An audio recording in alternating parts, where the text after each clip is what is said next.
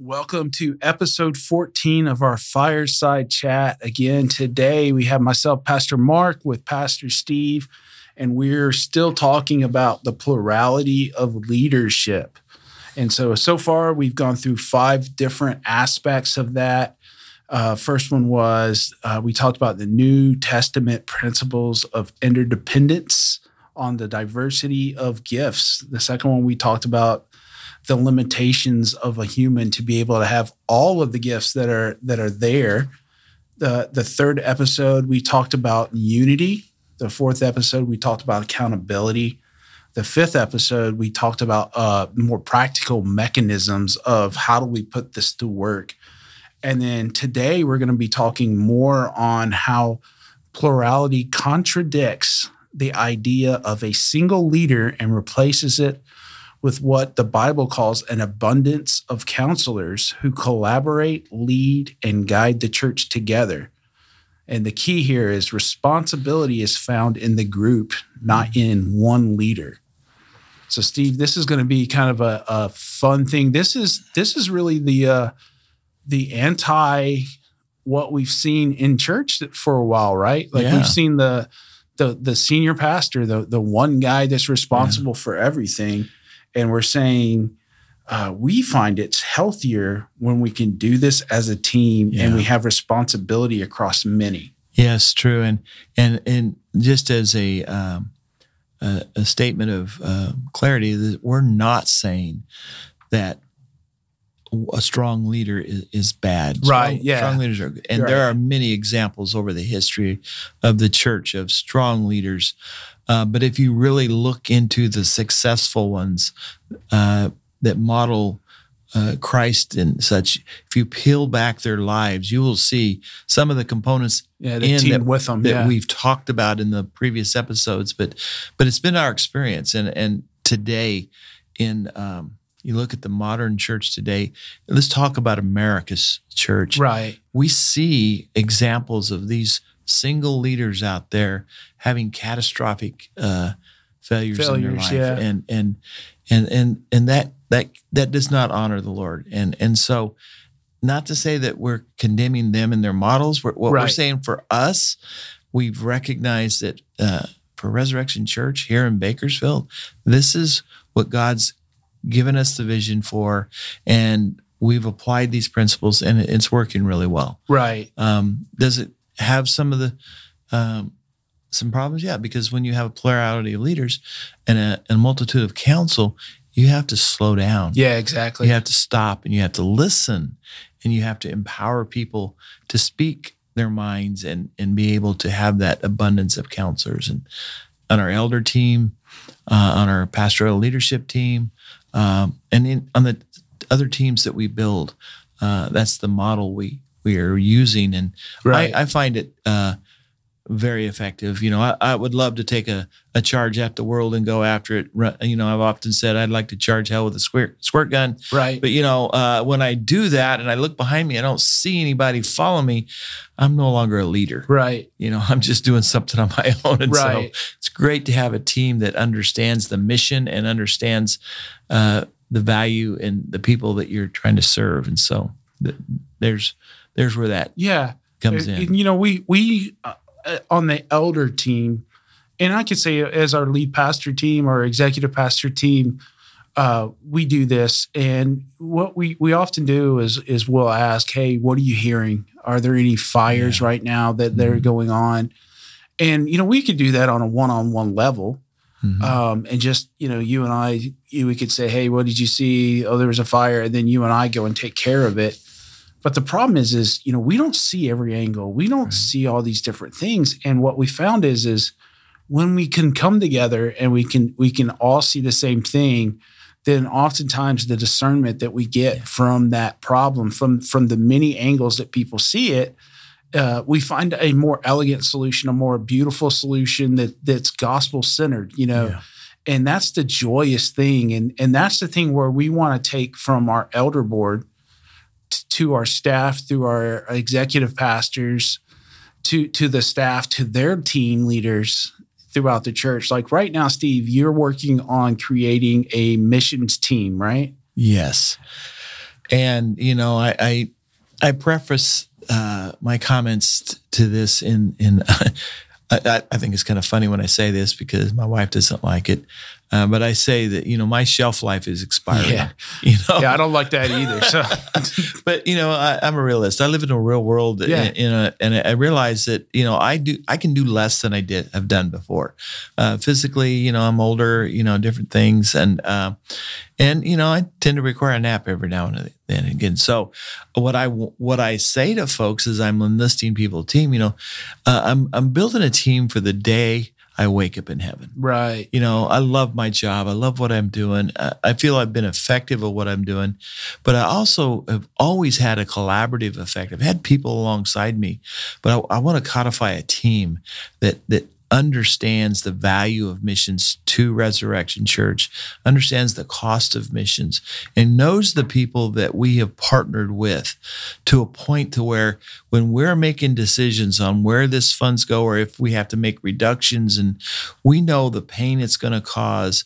And so we're making decisions with the most intimate knowledge of those that are serving in our behalf in the community and around the world to further the gospel. And so that team, I have to, one, entrust them with information that empowers them to be able to do their job. And then I have to let them do their job. Yeah. Let me read some of this scripture that goes along with this point, because I think you'll be able to see the things that we're doing is matching what scripture tells us. So Proverbs 11:14 says, without guidance, a people will fall, but with many counselors, there is deliverance. And then there's Proverbs 24:6, and it says, for you should wage war with sound guidance. Victory comes with many counselors. Yeah. And that's the thing is, like, we're creating counselors.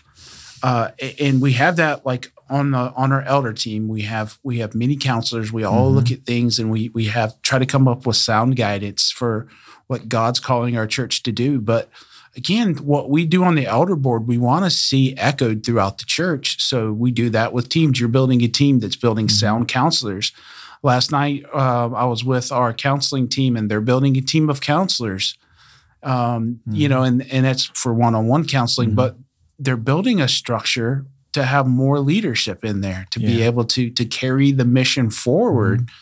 We're going to talk about it at a later date. We're going to talk about, what do we do if a pastor leaves, and how do you replace that? And it's easier. Oh, I won't say easier.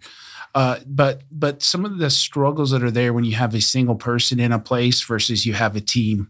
Yes. It's more organic when you make those transitions, and life is full of transitions. It's just, I mentioned earlier in an earlier podcast about Pastor Chris Davis transitioning to his own pastorate on the East Coast in Baltimore, and that's just a natural. I mean, we lost a really great man here, but man, look what happened in Baltimore.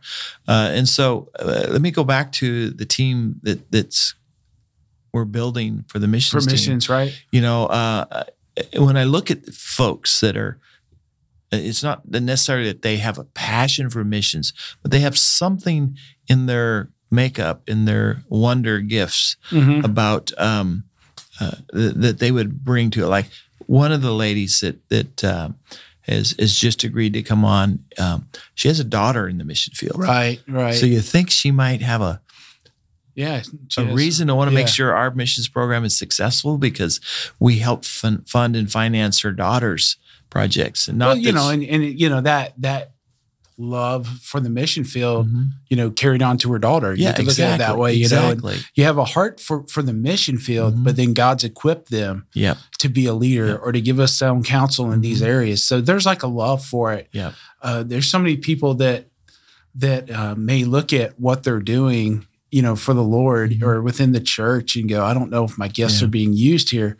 But the magical thing is like every team needs you. Every team needs you. And that's the thing is like, when we talk about our gifts, God didn't give you your gifts for you, Steve. God gave you your gifts give them away to give them away to the church. Yep, exactly. And, another example of a team is this has been a team that's been together functionally for little over 4 years is my the board I have that I put together to run oversee the Junkateek Outlet, right, which is a great asset to funding missions. Yeah, and it's a standalone ministry that its job is to raise funds for Resurrection Church and missions projects, and it's been very successful. That board that has been running that is made up of all different kinds of personalities, right. But together we come together and we have built a business, a system, and put team leaders in that business that are exemplifying exactly what we're talking about here. And does the board think the same? No, that's the beauty of it. My goodness, I'd already have us having 15 more Junkateek stores, right? If it was up to me, you know. But no, they help keep the order and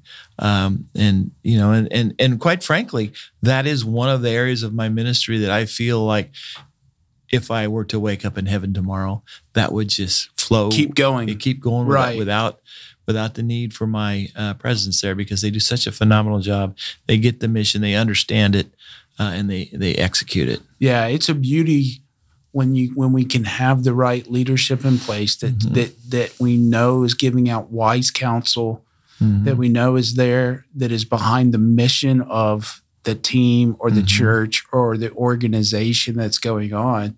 And that's what we look for in our elder rooms. We look for that in our executive pastor meetings. We look for that on our staff. It's something that we want to see carried throughout the church, because everything we're doing from the leadership needs to go down. We don't need to be saying something and not doing it. You know, Mark, another practical application of this would be what Julianne's attempting to do with the grounds, building the grounds department, and building teams of people that accept the responsibility to help us keep that massive facility in order, and and it's a constant. We can have a work day down there and make it look nice, but in a week those weeds are back. It's even there's no rain, but for some reason those weeds are still growing. But it's at every level of our church. Involvement is these teams, and how a multitude of people together continue to make this work we call church work. Yeah. Well, this has been a fun conversation. Yes, we've gone through our 6 different calls or whatever that the elders, that our leadership think that plurality of leadership will help bring to our church. So it's been a fun conversation. We'll continue on some more conversation later with plurality of leadership. But thank you so much for listening this week, and we'll catch you guys next time.